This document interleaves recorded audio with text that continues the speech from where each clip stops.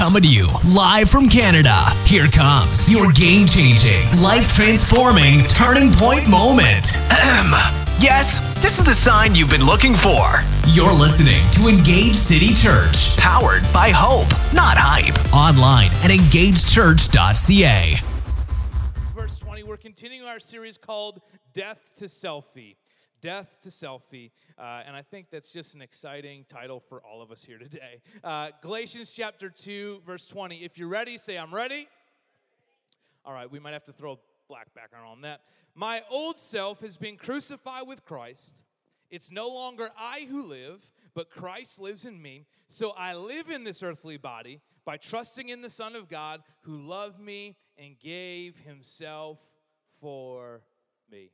This is our key thought. This is our key idea. This is our thing. Last week, we really focused on the middle chunk of this verse. So I live in this earthly body by trusting in the Son of God. If you're ever wondering how the Apostle Paul, who wrote most of the New Testament, made it through being in shipwrecks and in chains and getting bitten by snakes, how did somebody like that survive? How does somebody like that live a life that's so incredible where he starts churches with thousands and thousands of people, thousands of lives are changed, and through the generations, he writes half the New Testament, and we're still benefiting from his life. How does somebody live a life like that? And yet he drops this little tidbit. So I live in this earthly body by trusting in the Son of God. That's how we make it through. It's how we get through the struggle, the fight, the battle. It's how we break through the hopelessness. It's how we get through the pain. It's how we navigate this journey called life. So I live in this earthly body by trusting in the Son of God. I'm reminded that I need to make one more quick announcement that if you have a kid in Engage Kids, you've got a barcode, and there might be numbers that pop up on the screen back here. And if that happens, you can just head on back. There's no numbers now. But you can just head on to the back, and we just need you with your child for a moment. This is the worst announcement I've ever made in the history of life because it's just so awkward. But there we go. If there's a situation, we're going to flash your number. Please leave immediately, and there's probably poop involved. So let's be real. They pee themselves, they poo themselves. Oh, that's just my kids, all right. So it's no longer I who live, but Christ lives in me. That's a whole crazy thought that it's not me living it. Every single day I wake up and I crucify my old self and I live this new life with Jesus. How does that even work? What's the practicalities around that? Well, so I live in this earthly body by trusting in the Son of God. Every day I'm aware that the Bible says that God's mercies are new every morning. So every day I wake up and I make a conscious decision that today I'm going to trust Jesus. Today I don't have to be tied to my old self, my old habits, my old addictions, my old way of doing life, that Jesus has something better for me. Why? Because he loves me. So I live in this earthly body by trusting in the Son of God who loved me and gave himself for me. Why don't we just do something together? Why don't you turn to your neighbor, look him straight in the eyeballs, and say, Jesus loves me.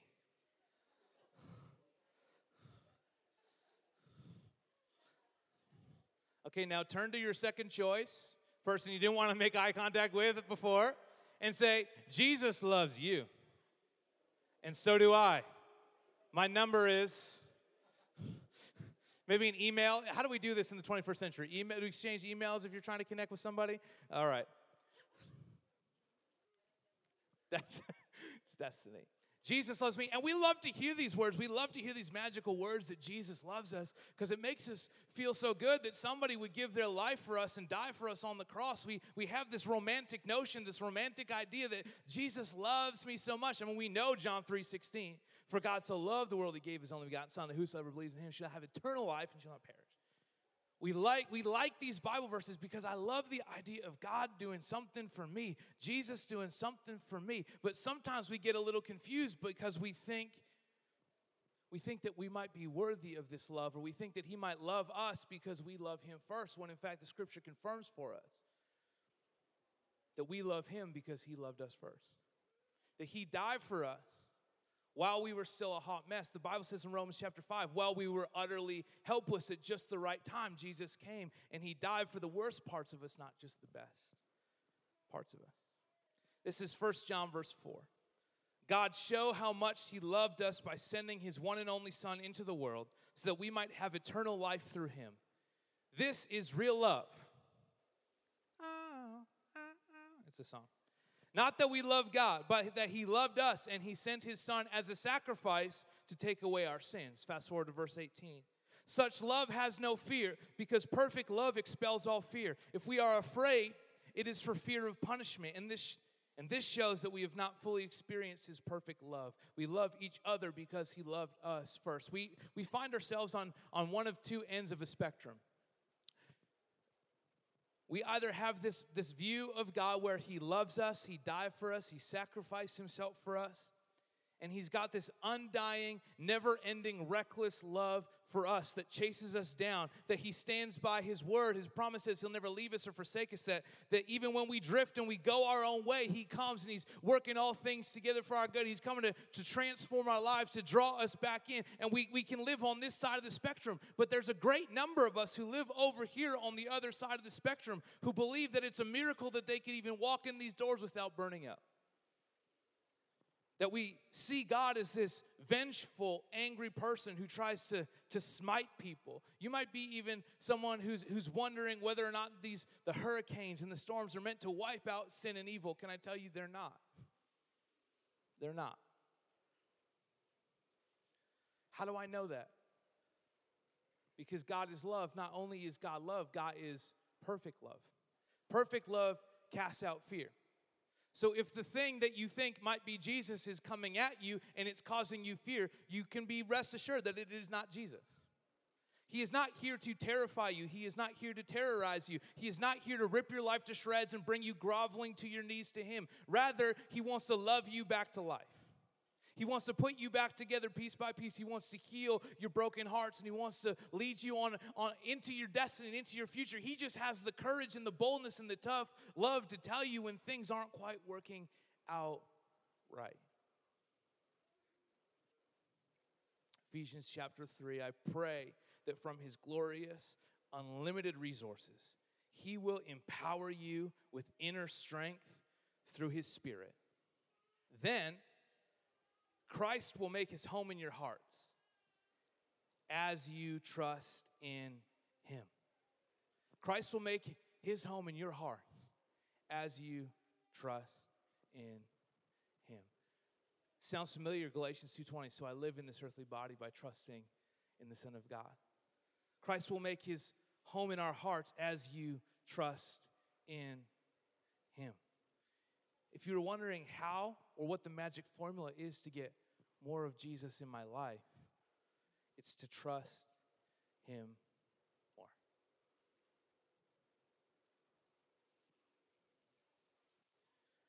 Your roots will go down into God's love and keep you strong. Your roots will go down into God's love and keep you strong. Now, I have 2 kids. Everett is 5. Kingston is 2.5.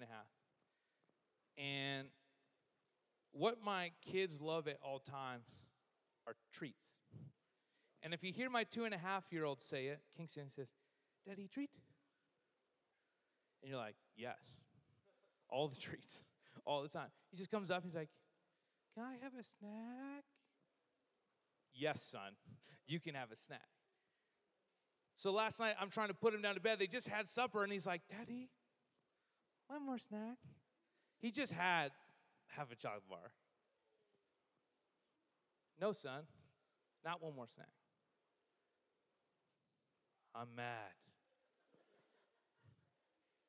Yeah, me too.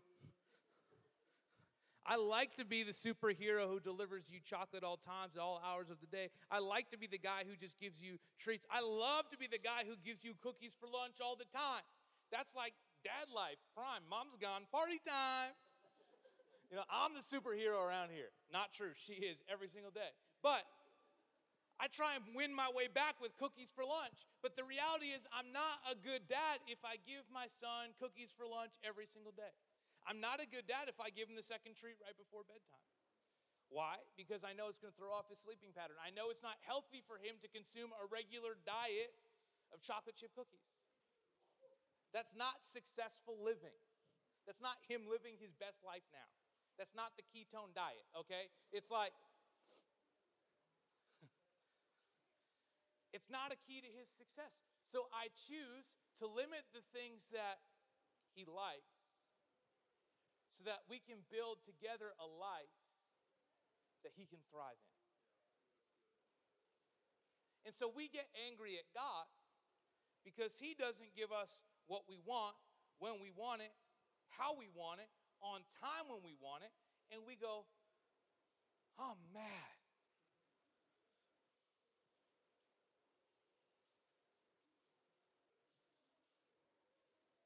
And you flex your disappointed muscles.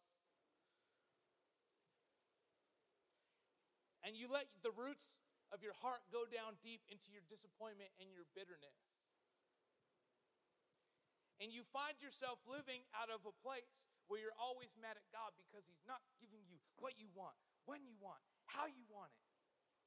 On your timeline, at my place, I'm supposed to be a superstar by now. Jesus, I got all the talents. And Jesus goes, no, what we need to work on is your character. What we need to work on is your heart, because your character can't carry the calling that I've placed on your life. And so I'm not going to give you cookies for lunch all the time. I'm just going to invite you to walk with me, and I need you to trust me in every moment of every day. I need you to wake up every morning, say, his mercies are new every morning, and I'm going to trust Jesus. And I'm going to trust Jesus even when things aren't all adding up, because if the whole world depends on your smartness, we're all in trouble. If your life revolves around you making it happen, we're all in trouble. Because the incredible thing about walking and journeying with Jesus is that he always calls us forward, because he put all the very best parts of us inside of us. He put them there. The things that you're still discovering, the things that you're still figuring out about yourself, Jesus placed deep within you. And now throughout this journey, he starts pulling them out. He starts extracting the gold and pulling it out through all these different seasons and moments in your life. He's taking you on a journey. He just says, listen, if you trust me, we're going to get together to a life that you can't even imagine. But what you need to do is trust me. And one of the best ways you can trust me is every day put that old life to death. And I'm going to give you the power to do it. But one of the ways that we have to be responsible is we got to cut off those roots. I've shared before about my struggle with dandelions in my yard. They are from the devil. They're a reminder. I wake up every day and I say, not today, Satan. And we spray and we trim and we yank. I say, not today, Satan. This lawn is sanctified. I don't do any of those things, but I feel it on the inside. But what I understand is that the flower isn't really the problem. Right? Flower's not the problem. It's the roots. Those are tap roots. Those bad boys go down deep. So I can cut off the flower. I can rip it. I can mow it. I can dance on it. I can light it on fire. But unless I take care of the root system, I'm not fixing the problem. They're going to keep coming back. So Jesus says, let your roots go down deep into my love. That also suggests that my roots could go down deep into something else. And so you might be struggling with something. You might be believing for God for a miracle for something. And you might even be mad at him because he's not bringing the breakthrough that you wanted at the time that you wanted. But have we considered for a moment that we've done nothing about the roots?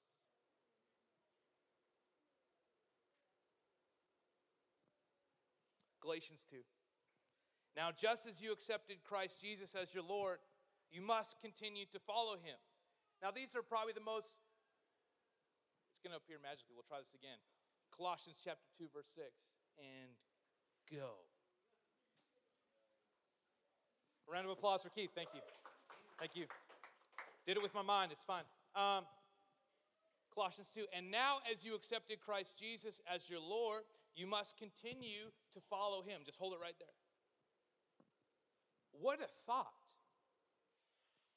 that I could accept Jesus Christ as my Lord, which means I accept Jesus Christ as King of my life. I make him large and in charge. I make him the king over everything. But even after I've done that, I could just choose not to follow him. I could choose to go my own way. I could choose to do my own thing. That with Jesus, there's so much freedom in Jesus. He says, listen, this needs to be a free will operation. This has to be you saying, man, I want to follow that guy because he said that there's a rich and abundant life. He also said that there's going to be troubles and trials and tribulations. But I know that as long as I'm with Jesus, things are going to work out for the better. But it also comes down to you and I understanding that just as you accepted Christ Jesus as your Lord, you must continue to follow him. We have to keep walking behind Jesus one step at a time, one step at a time, one step at a time, one step at a time. I'm a firm believer that there's two life events that happen in our lives that transform our entire thinking. The first one, actually, Seven Haley, why don't you come on up here? Come on up. Big round of applause, Pastor Seven Haley.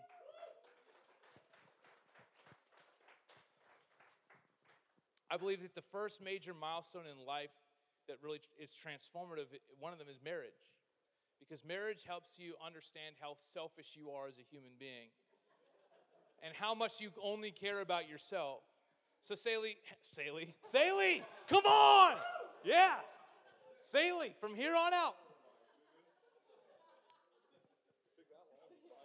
Wow, that's it. And now I found it on a moment in a minute. I would just like to confirm that Seb's a selfish individual. Can you confirm that for me? Confirm. Seb, I would like you to confirm that you're a selfish individual. And can you tell us what your number one struggle is in your marriage? No, don't actually say anything, because Haley is perfect and wonderful and full of the grace of Jesus Christ to accept you and that beard into her life.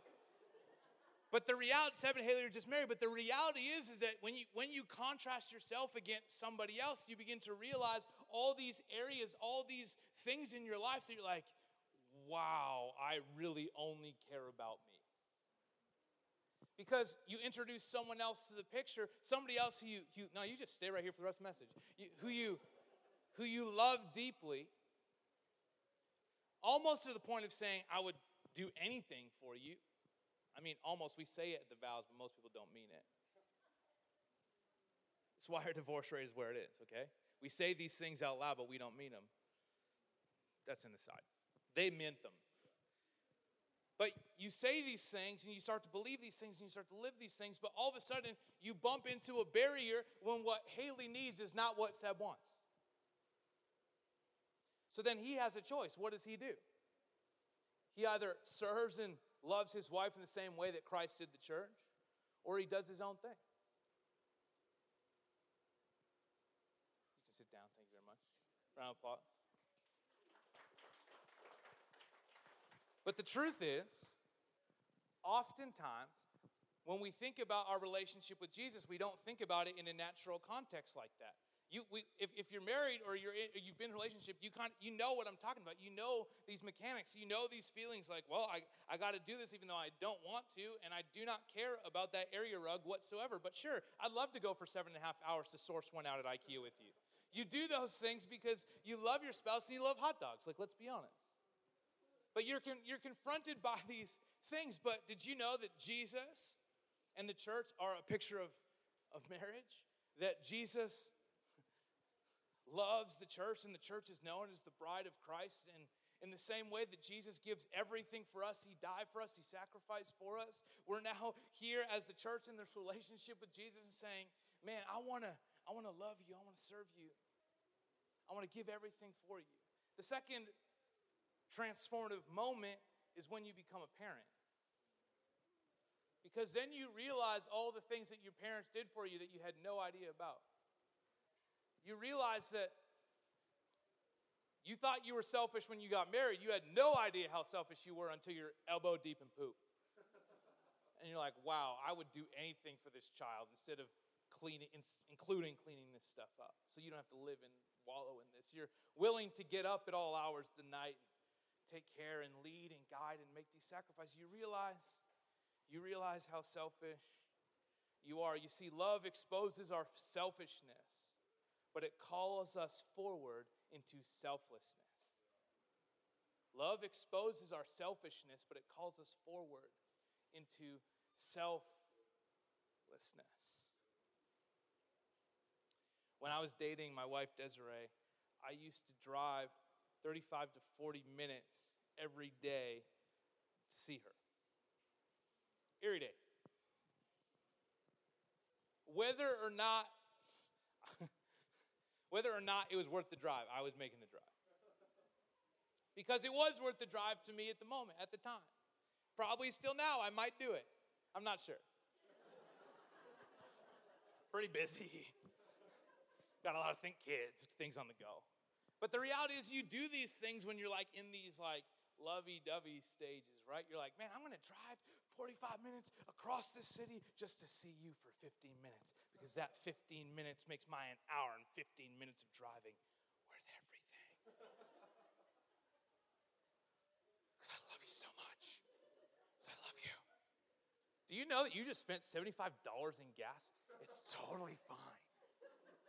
She's like, no, save it up for a ring, big boy.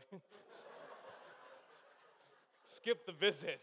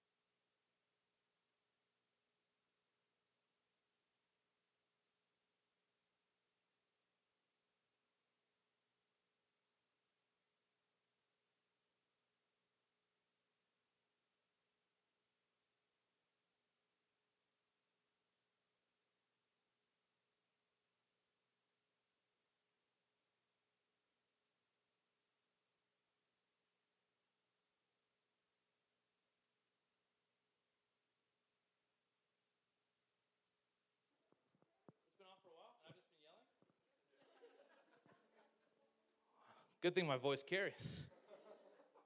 That's awkward. Thanks for telling me, Dan. You knew this?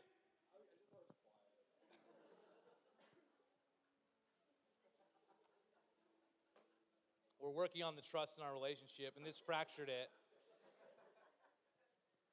We consider Jesus first. We consider Jesus first.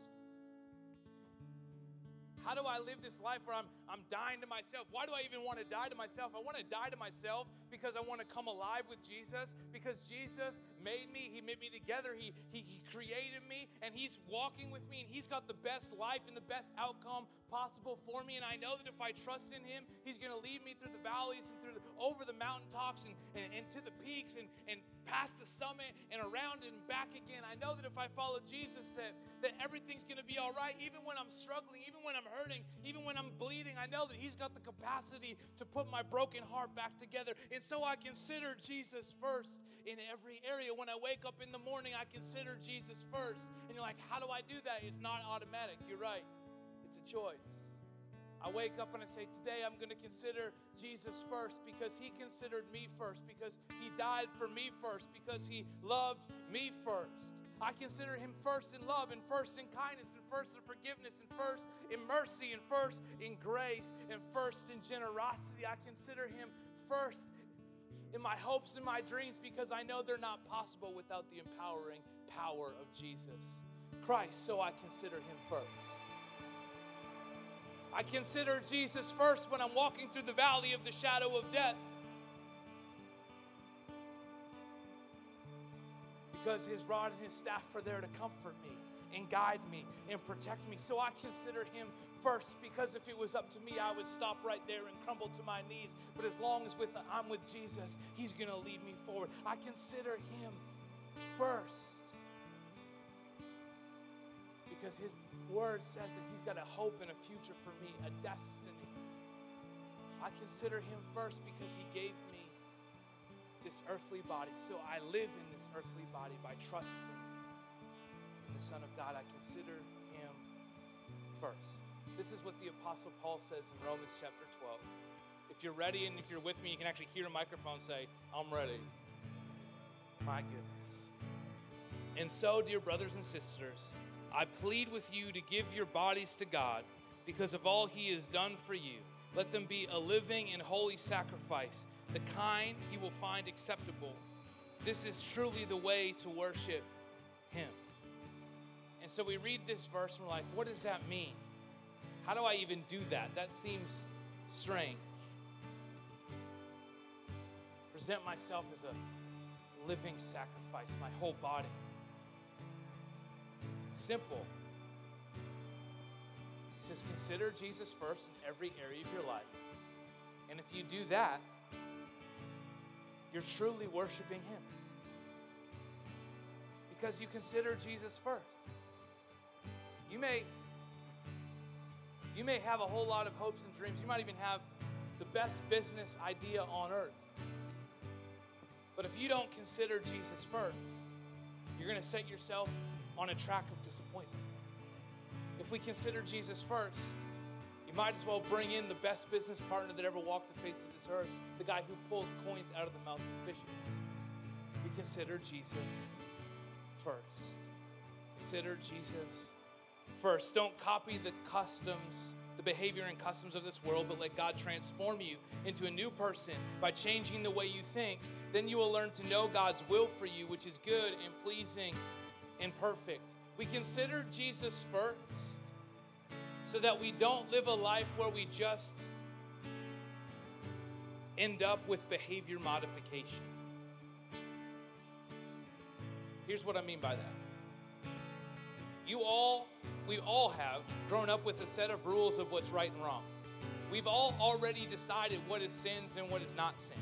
We've decided what are mistakes and what are successes. We live by our own code of ethics, our own code of values, and we follow those things. And when we make a mistake, we shame ourselves. And when we succeed, we celebrate ourselves. But we live by a code of some kind. And then what we do is we hear these things that says Jesus wants every part of our lives, and we impose our code onto Jesus and we say, I need to do this, and I need to do this, and I need to do this, and everybody else needs to do this, this, this, and this, and this. And if they don't, they're not following Jesus. And we force people to make moral decisions based on our preferences and our convictions. And that's how Christians have become known as people who are judgmental and who alienate people, because we put our preference before Jesus. We consider Jesus first. We consider Jesus first. It's not about what I think, it's about what Jesus said. Behavior modification is only going to work for a short while. Eventually, it has to turn into a love, because I'll do anything for love. I'll do anything for my wife. I will do anything for my kids, including lay my life down for them. You come at my family, and I will come at you, and I will take you out, or I will die trying. And here's the thing. I feel the same way about Jesus. And you might think that's crazy, but I feel that way because he did it first. And so he may ask me to do some things in our personal relationship or work on some areas in my life. And though I may struggle, I will gladly respond to the voice of love, because I know he always wants what's best for me. It's not about following the rules. It's about having a one-on-one personal relationship with Jesus, who loves you and who wants the best for you. He wants to bring out the best in your life. You might have even felt trapped by these regulations. You might have even stayed away because somebody told you it's about the rules, it's about the regulations. No, it's about the relationship with Jesus. We can love him and respond to his voice because he loved us first. Why don't we stand together?